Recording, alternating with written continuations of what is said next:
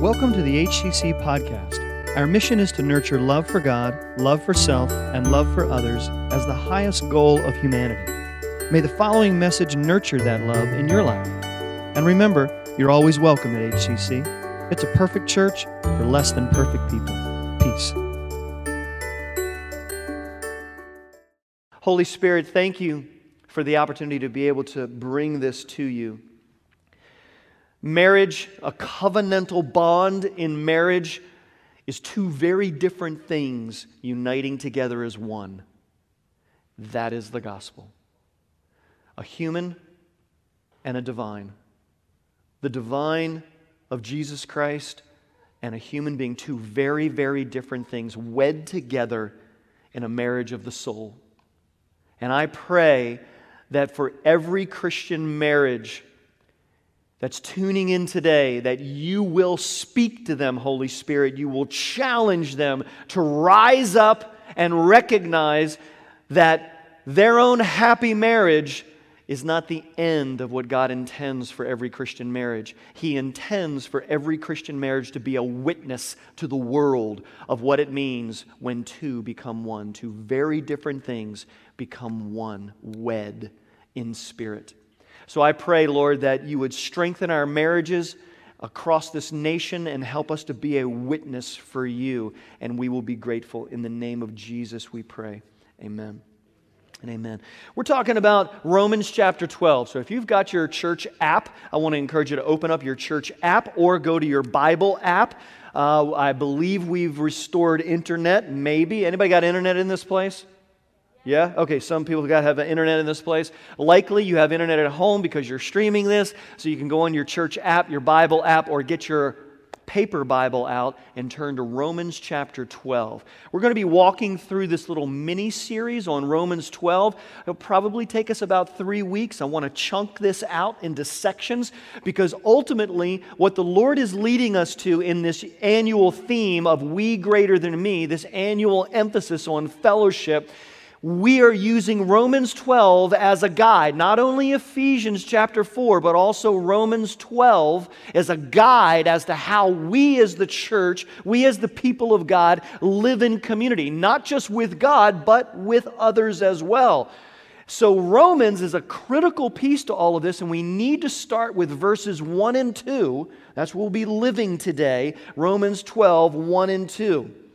Romans was written by the Apostle Paul. The Apostle Paul was not one of the original 12, but he came later after Jesus had resurrected and ascended into heaven. And then he met Jesus on the road to Damascus and had an incredible conversion experience. Went away, did all of his training, all of his discipleship, met with the apostles, and ultimately became the leading voice in the New Testament with regard to the advancement of the kingdom of God. It was written by the Apostle Paul. It was written to the Christians of Rome. Now, these were folks in Rome who were Jews and had accepted the messiahship of Jesus. So he's writing to Christians. Usually letters that were written such as this were written to a particular church, but he's writing to more of a region. He's writing to a city. There were likely dozens and dozens of churches in Rome that met in homes or met in little shops or places or gathering spaces. He's writing to all of those Christians in Rome in order to characterize the entire gospel. The book of Romans is actually written in a letter form. Does anybody ever remember writing a letter? Mike can't even remember writing a check. So, writing a letter is probably even more distant in his memory. Young people don't write letters. Well, just like you would write an email now today, or you would write a text today, Paul is actually writing a letter much like that. The ancient letters were of a variety of topics or content. In fact, the ancient letters could be as simple as, "Dad, send money." Anybody ever gotten one of those? Yeah. I get one the first of every month. I get one.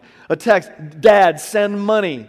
Or it could be as elaborate as an incredible, long presentation that is meant to be published and in fact turned into more like a book. That's the way the letters could run, from a simple text to a grand presentation of some complicated situation. Paul's letter to the Romans falls somewhere in between.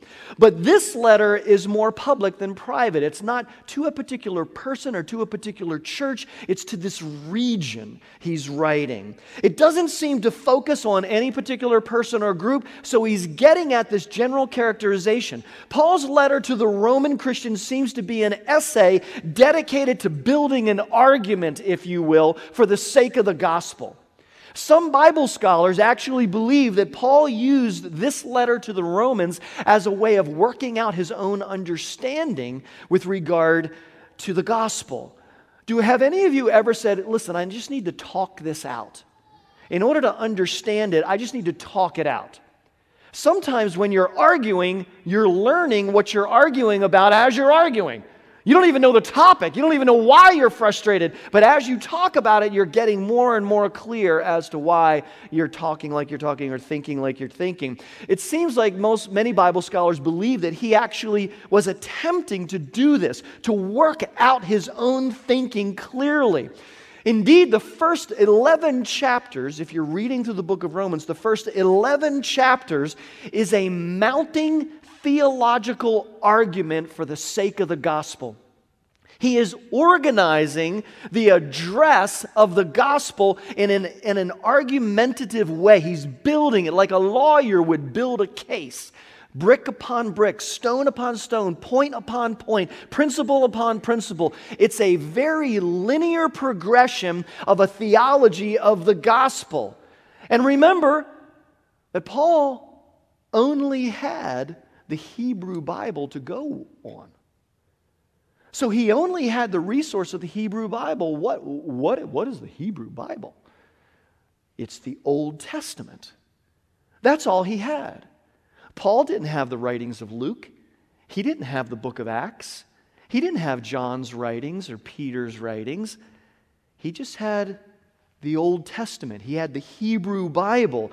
There was no New Testament. In fact, what we're reading today is actually the origination of the New Testament. Paul wasn't even aware that he was writing the New Testament. He didn't say, I think I'll sit down and write Scripture today.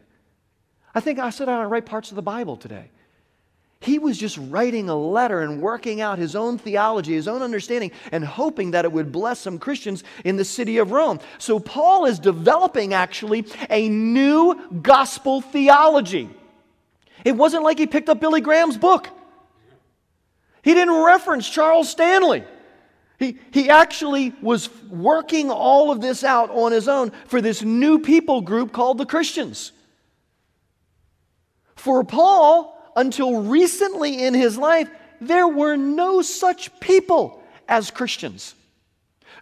Nobody was calling anybody Christians at that time. Paul wasn't writing knowing that there were these Christians of another religion. These were simply Jewish people who had accepted the messiahship of Jesus. In fact, it would be 50 years past Paul's death before anything like Christianity became an independent religion from Judaism. In fact, Christianity was a small part of Judaism at this time.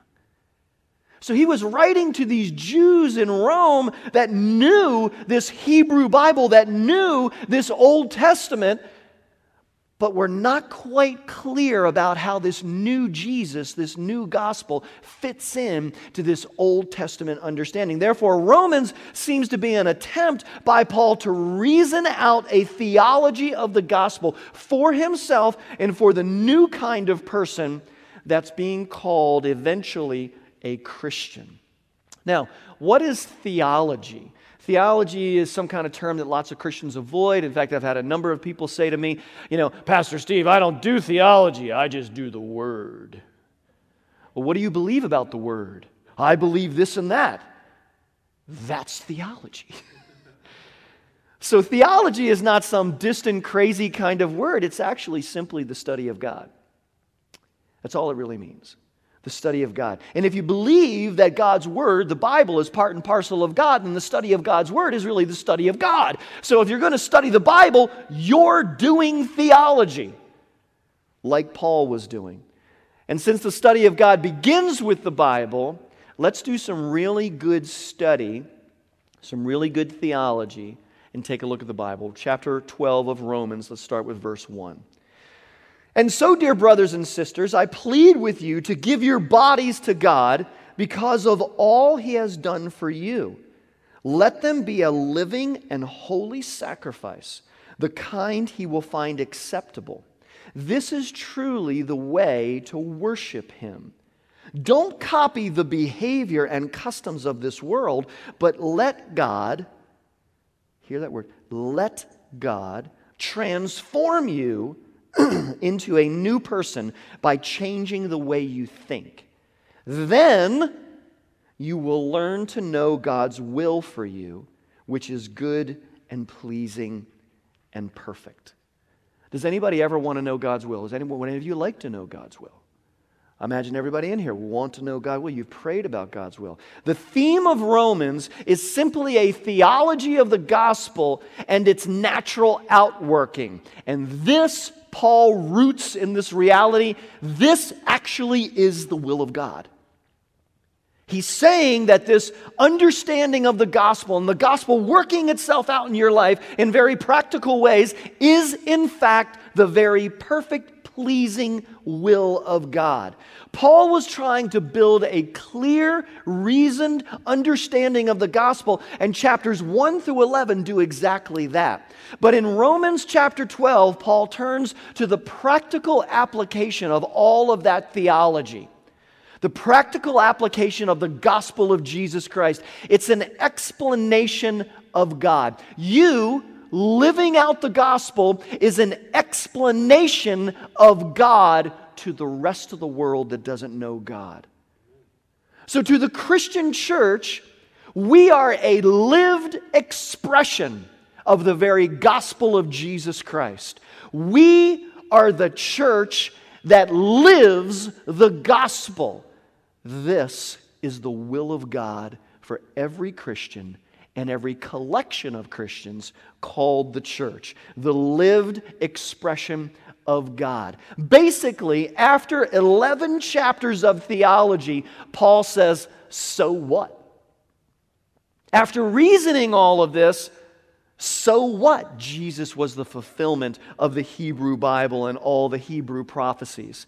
So what? Jesus was the apex of history. So what? You're a Christian. You're a converted Jew who's now become a Christian and recognized the Messiahship of Jesus. So what? The very first word of chapter 12, therefore, is saying, this is what the first 11 chapters are there for. Don't miss that transitional word. The very first word of chapter 12 is therefore. What that word means is that all of the chapters going forward are based upon all of the chapters behind it, the previous chapters. And Paul is saying that the first 11 chapters, this is what they're there for. In chapter 12, Paul begins to give Christians the practical application of the gospel he has just so expertly reasoned out in the previous 11 chapters. Because all theology is practical. And all Christian practice, if it is truly Christian, is theological.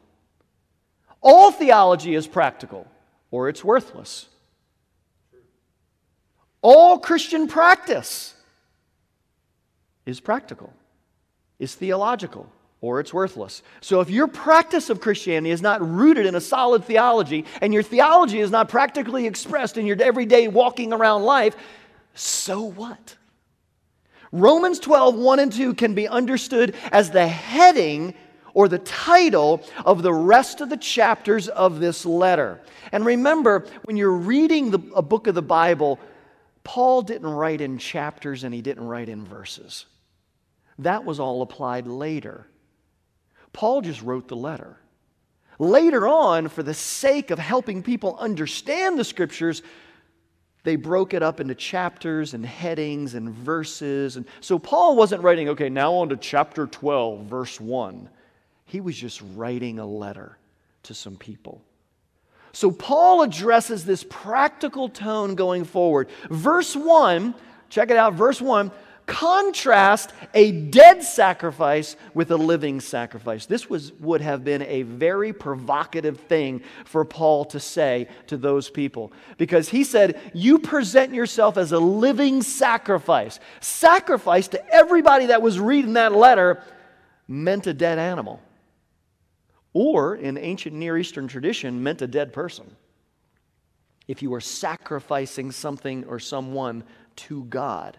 For his audience, offering a sacrifice meant dying. It was clear. There's no way of mistaking it. We might think of sacrifice as, yeah, maybe I'll give up Mountain Dew for the afternoon.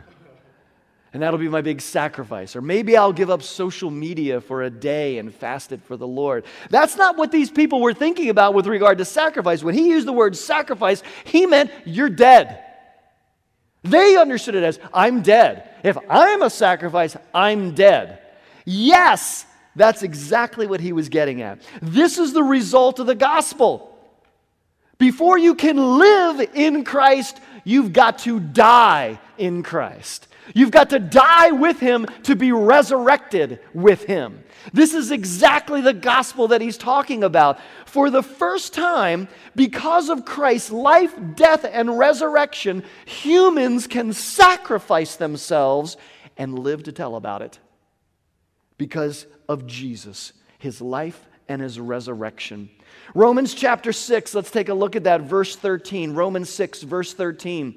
Do not let any part of your body become an instrument of evil to serve sin. Instead, give yourselves completely to God. In other words, sacrifice yourself completely to God. Give up your life. If you try to retain your life, you will lose your life. But if you give up your life, you will gain your life. These are the words of Jesus. He's recognizing those words. You must instead give yourselves up completely to God. For you were dead, but now you have new life. Remarking on dead in sin, alive in Christ. So use your whole body as an instrument to do what is right for the glory of God.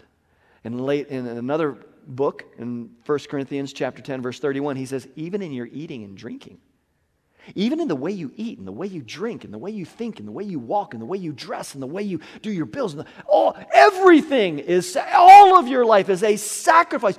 You are dead to it all because you've been resurrected to new life. And now it's about his will being your will.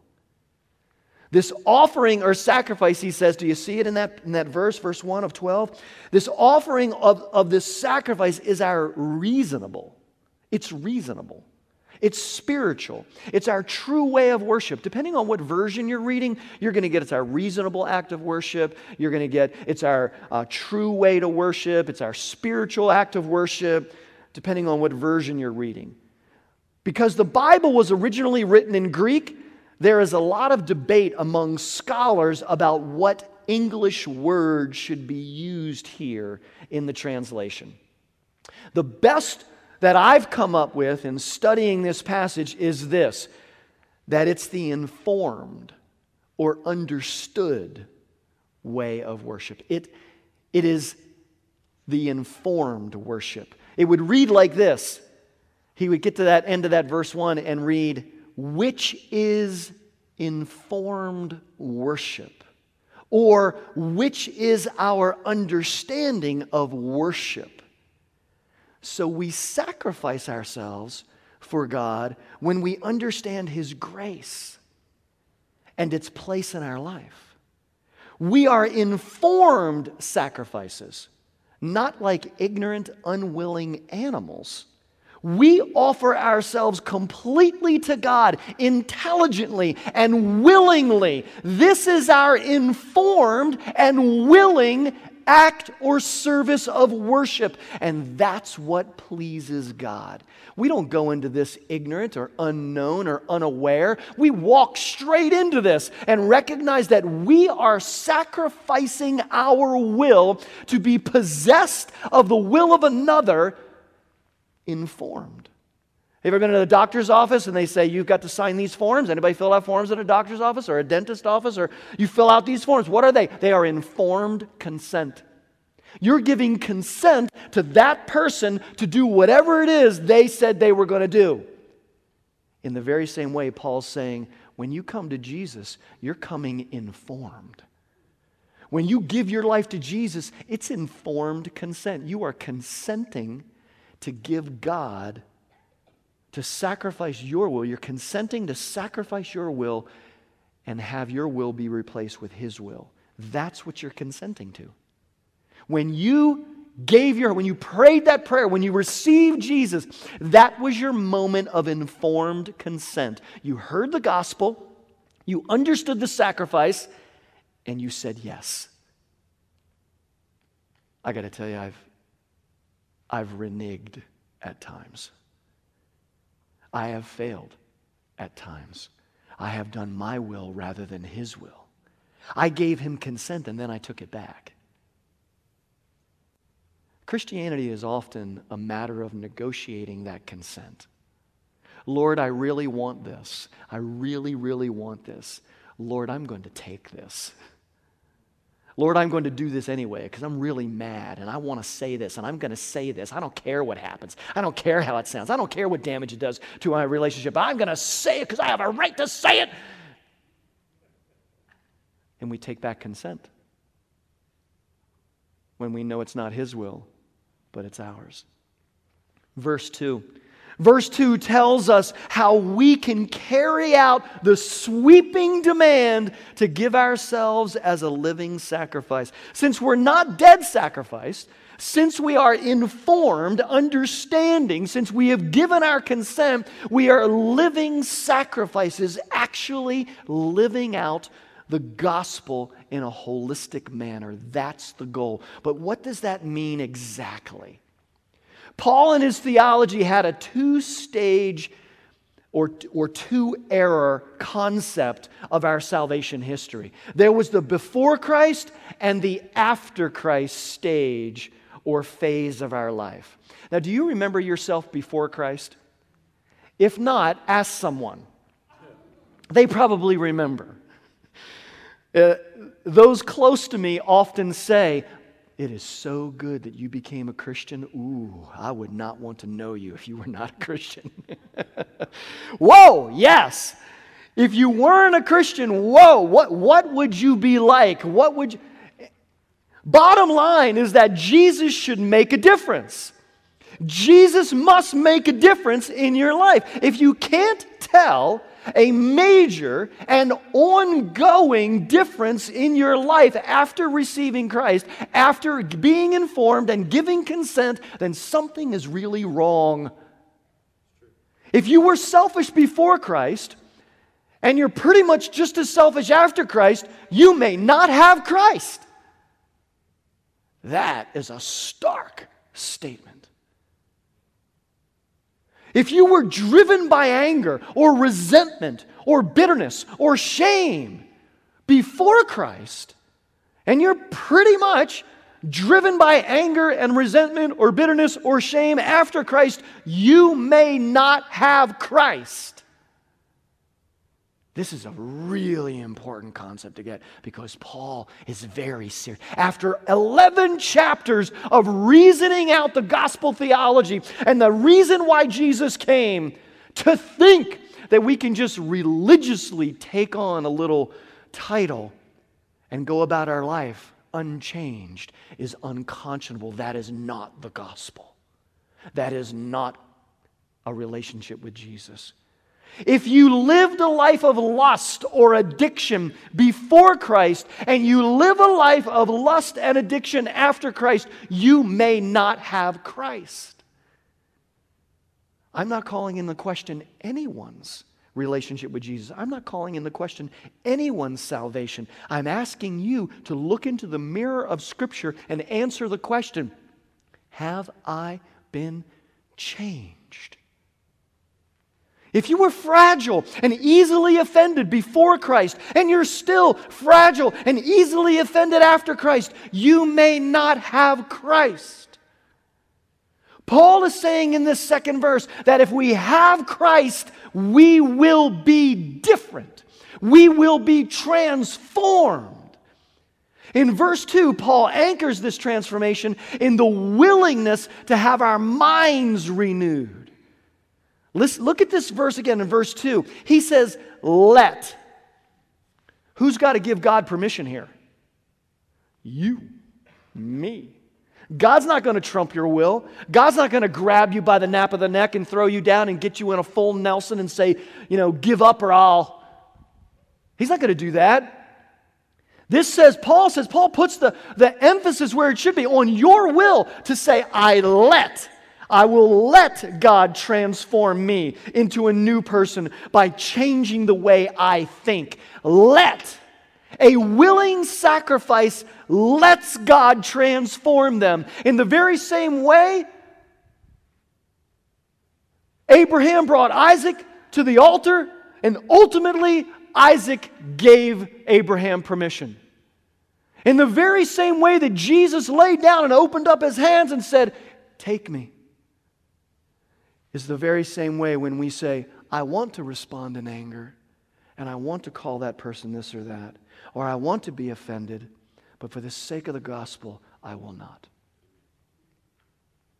You let Him transform your mind.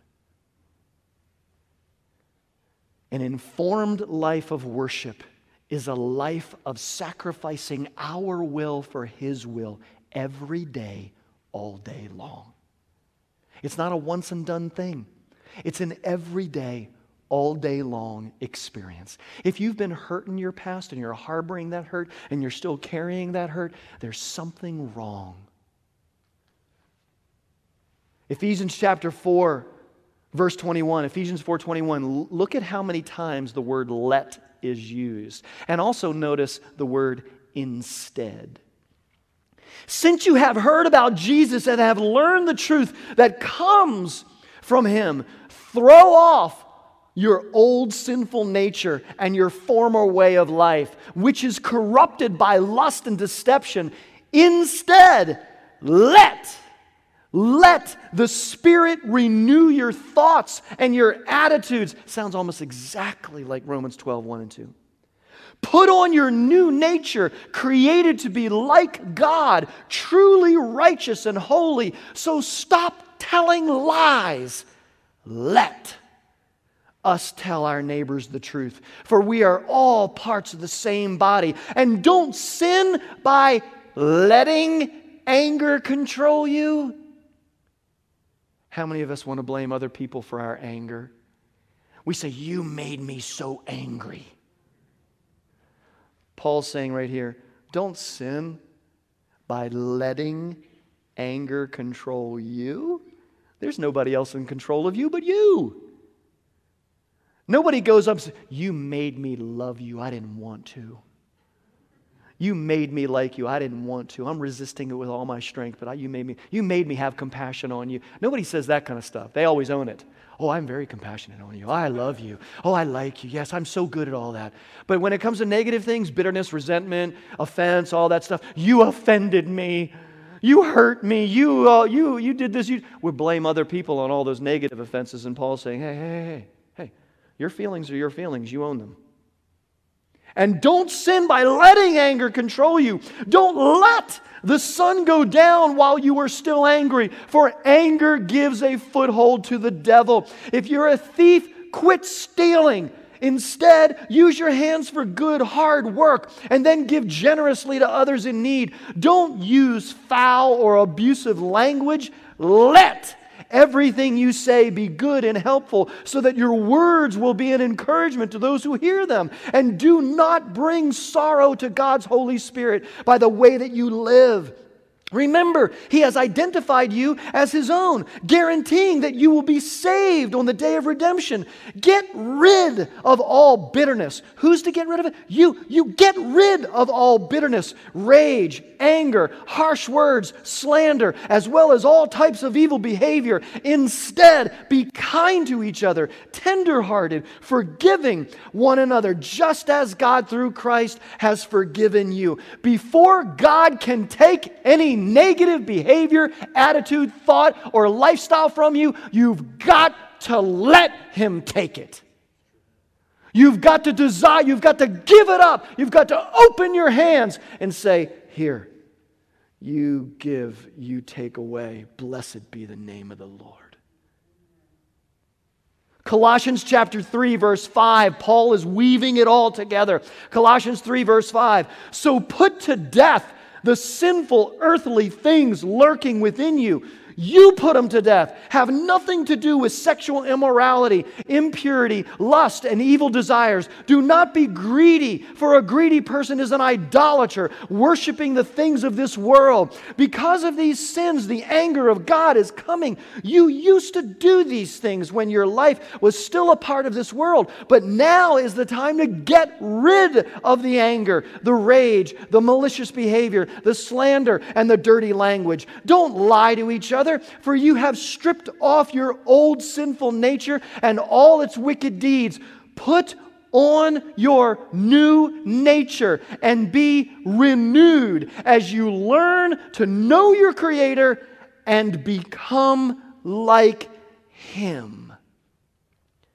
11 chapters of Gospels theology, and Paul says, so what?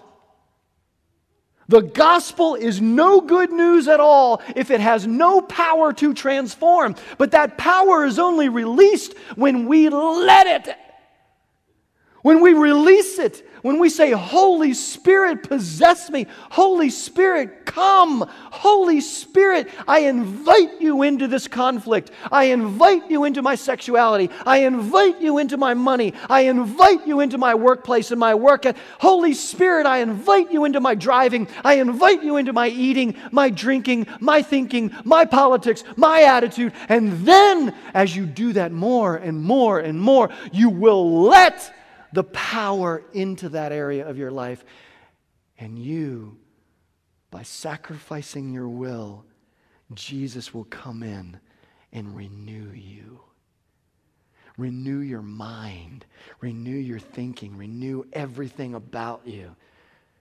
That's the power to transform, to change a person, to make them like Him, their Creator. Transformation, change, renewal is central to Paul's theology. By virtue of Paul's writings, he was inspired by God. You believe that? Do you believe that that the Bible is God's Word? If you believe the Bible is God's Word, then the words that Paul wrote are God's words. Not Paul's, they are God's. So central to God's thinking is you letting Him transform you.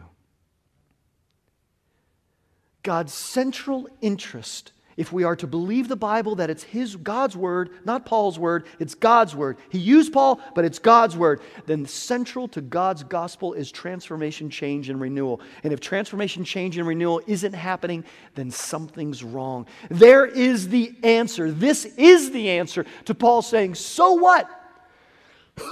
Change, renewal, transformation, that's what. So what? That's what. Life without any interest in holistic change and transformation is simply as dead as an Old Testament goat. Anyone who says, I'm a believer and I'm following Christ and I'm a Christian, without a serious daily dedication to transformation and change is as good as a dead Old Testament goat. I do not recommend you call your spouse that.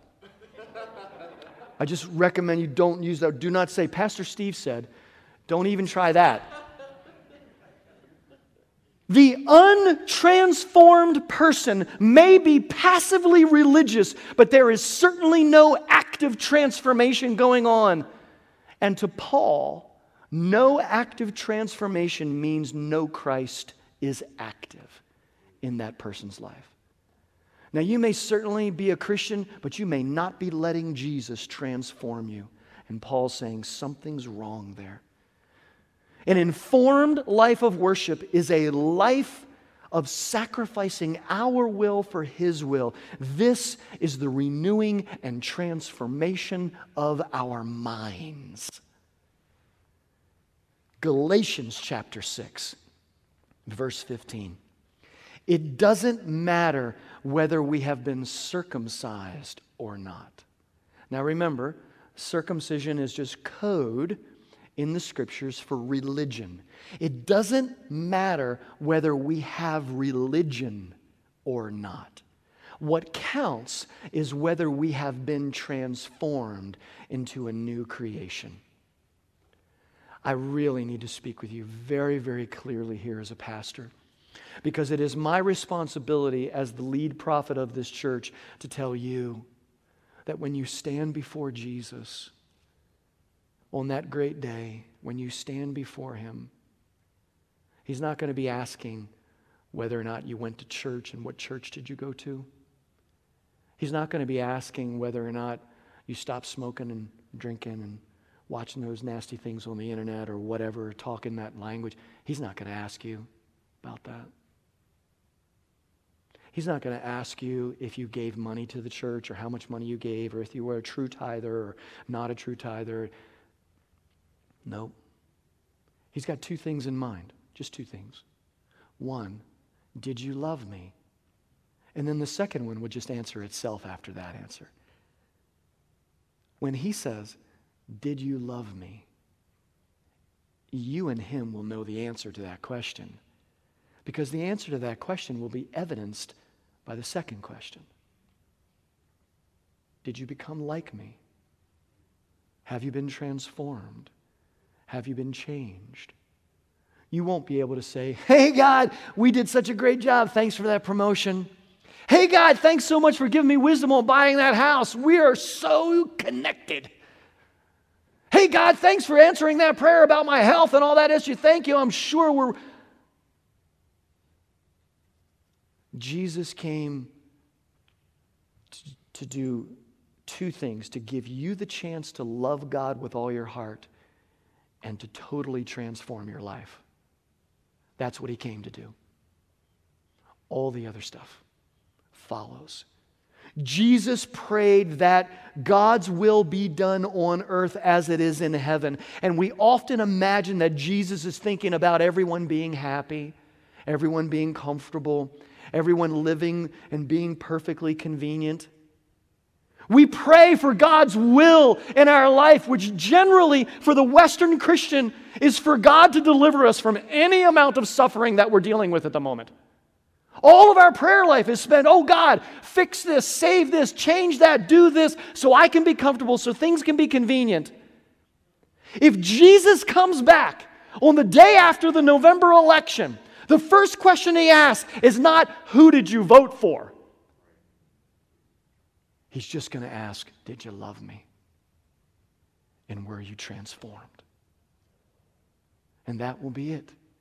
He said, many, many will say, Lord, Lord, but I didn't know them. This is what Paul is saying. After 11 chapters of working out a transforming gospel of Jesus Christ, Paul is saying, now here's for the meat of it. Now here's the so what. Here's what? Transformation. Conforming not to the things of this world, but to the things of God. That's what suffering does for us. We pray, God, remove all suffering, change everything, fix everything in my life. But yet, if God allows suffering to continue in your life, He will allow it for the purpose of affecting His will for the general kingdom of God and affecting His will for your life to be more like Jesus. The truth is that Jesus came to reconcile us to God legally and to practically transform us, to reconcile us to the life that we lost so long ago in the garden. We do not have death and disease in this world because we made it happen. We do not have death and disease in this world because of some grand thing. God's put it on us and He's trying to teach us something from it. We have death and disease and sickness and failure and bad hair days and all of that because of our own broken sinfulness. But God is going to use all of it to do one thing, and that is to inspire us to love Him so He can change us into being more like who we were originally created to be.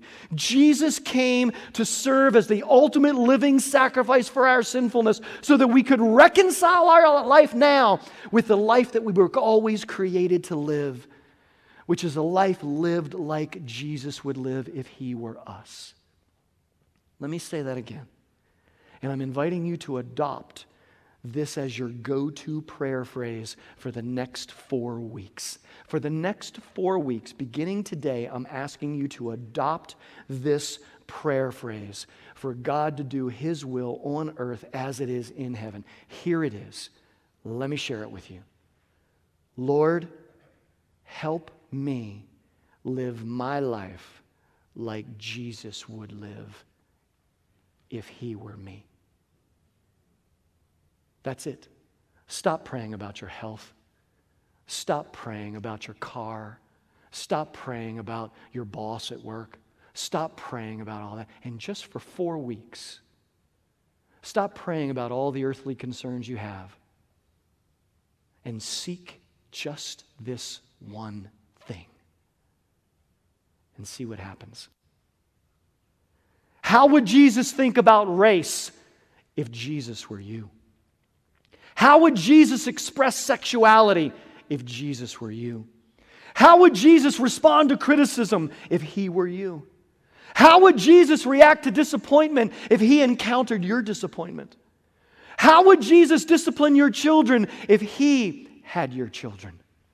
How would Jesus love your spouse if He were married to your spouse? How would Jesus spend your money if He had your money? The Jesus-like answer to these questions is actually God's will being done on earth as it is in heaven. This is the good and the pleasing and the perfect will of God for your life. Let's discern God's will for you and your life by simply reading verse 2 of Romans chapter 12. Let's read it together. Romans chapter 12, verse 2.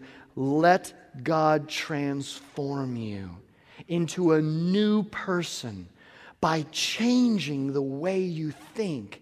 Then, hold it, then, not before then, only then will you learn to know God's will for you, which is good and pleasing and perfect. So transformation and change of life, starting with your mind, is God's good, pleasing, and perfect will for you. Jesus called us to seek first His kingdom, just like Mike preached last week.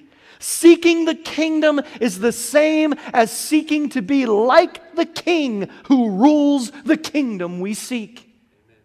When our minds are consumed with the things of our earthly will, like, God, should I take this job? God, should I marry this person? God, should I go to this college? God, should I buy this house or that house? Take this treatment or that treatment? God. We are seeking after the earthly kingdom of this world. Are those things unimportant? No, they're very important. But are they most important? No, they're not. When we're seeking God's kingdom, we can turn our eyes upon Jesus. And when we do, the things of earth will grow strangely dim in the light of His glory and grace. Then and only then, when we get the cart of God's will, the horse of God's will, the horse of the kingdom, only then and only then at all will all these things that we fret about and follow after get behind us. Only when we get the horse of God's will, the horse of God's kingdom out front, and we say, I want to live a life that Jesus would live if He were me. Then finally, all these things will be added to us, like Jesus said in Matthew 6:33. Seek first the kingdom of God, and all those things you fret and worry about will finally get in line And you will not be racked with anxiety and pain and worry about all of them, because you'll be looking at me and I'll be taking care of all those things. All those ancillary troubles that we fret over, that dominate our prayer life. What shall I watch? What shall I work? Where shall I work? What shall I watch? Who shall I marry? Which car or house should I buy? Are all left to God to work out when we fix our eyes on Jesus in praying and living, for He is the beginning and the end of our faith.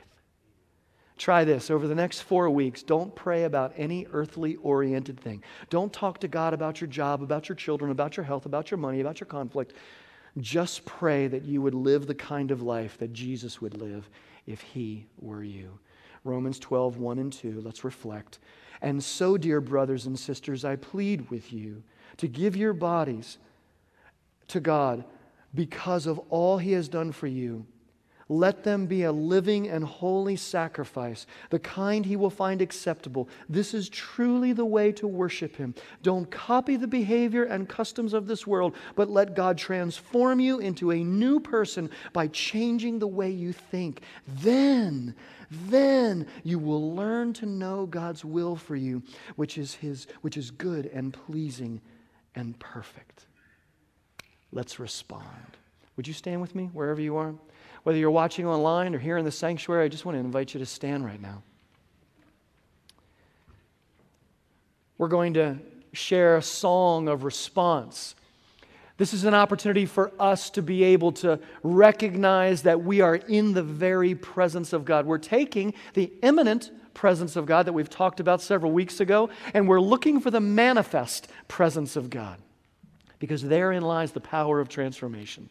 When we let the manifest presence of God invade our anger, invade our bitterness, invade our hurt, invade our history, invade our future, when we let the power of the Holy Spirit, the God of the universe, into all of those areas, we then recognize His good, pleasing, and perfect will, which is ultimately to make us more like Jesus, the way we were originally created to live.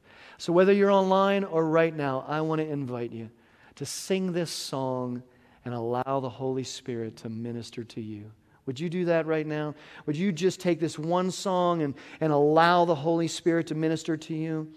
And if you're watching online, you're welcome right now. If you would like to go to the spiritual response time, you're welcome to do that. That altar area online is opening up right now for you that are watching online. There's a person waiting to pray for you right now. Don't disconnect thinking the service is over. You know, the people in person, they're in captivity. You online, I know you can just flip the switch right now and go walk in the kitchen and start making lunch. But I'm inviting you to let this soak in. Let it soak in by just singing this song. Come on, church. Let's sing. Let's worship.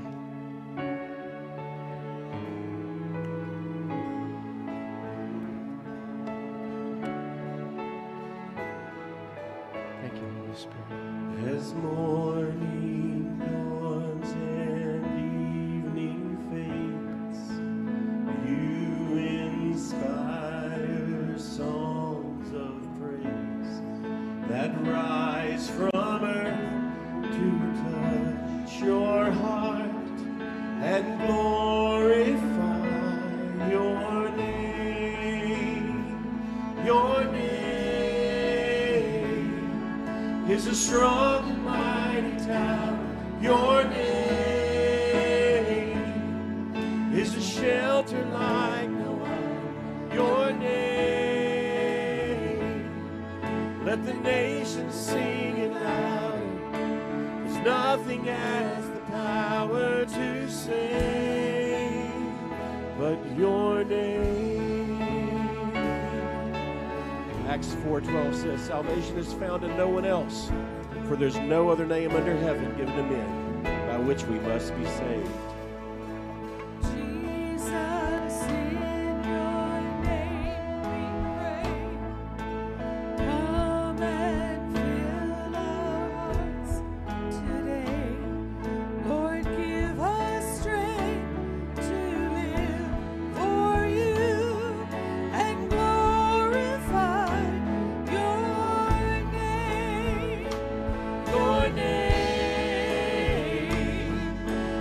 strong and mighty tower. Your name is a shelter like no other. Your name, let the nations sing it louder. 'Cause nothing has the power to save but your name.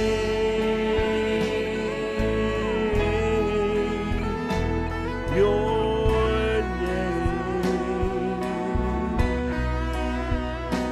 Oh, Jesus, my Jesus, it's your name.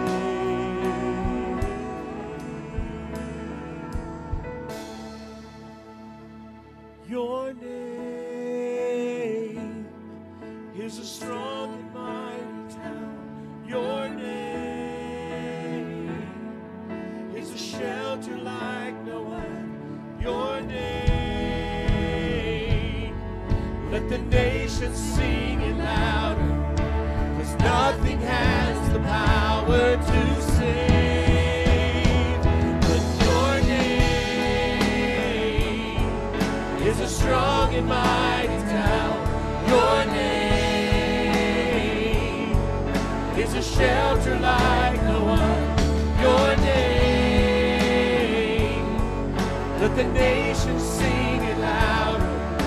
'Cause nothing has the power to save but your name.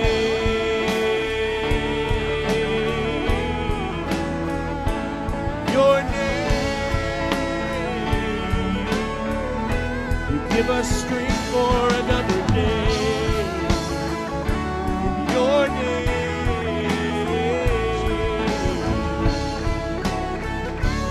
oh, your name.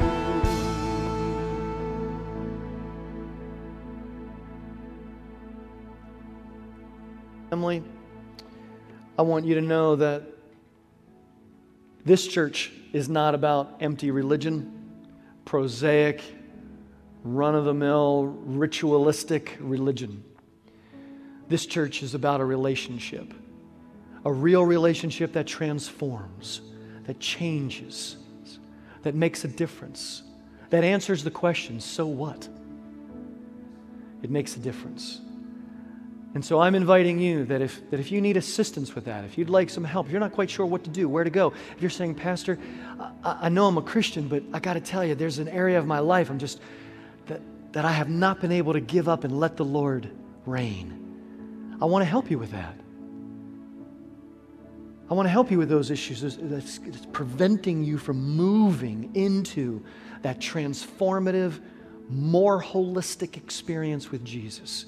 You just let me know. Text me, email me, call, catch me after service and say that. If you're online, do the same thing. But right now, let's mark this moment by saying our benediction together. And then we in person will sing one more song and we'll say goodbye to all those folks online. And let's share that benediction together. Let's say it.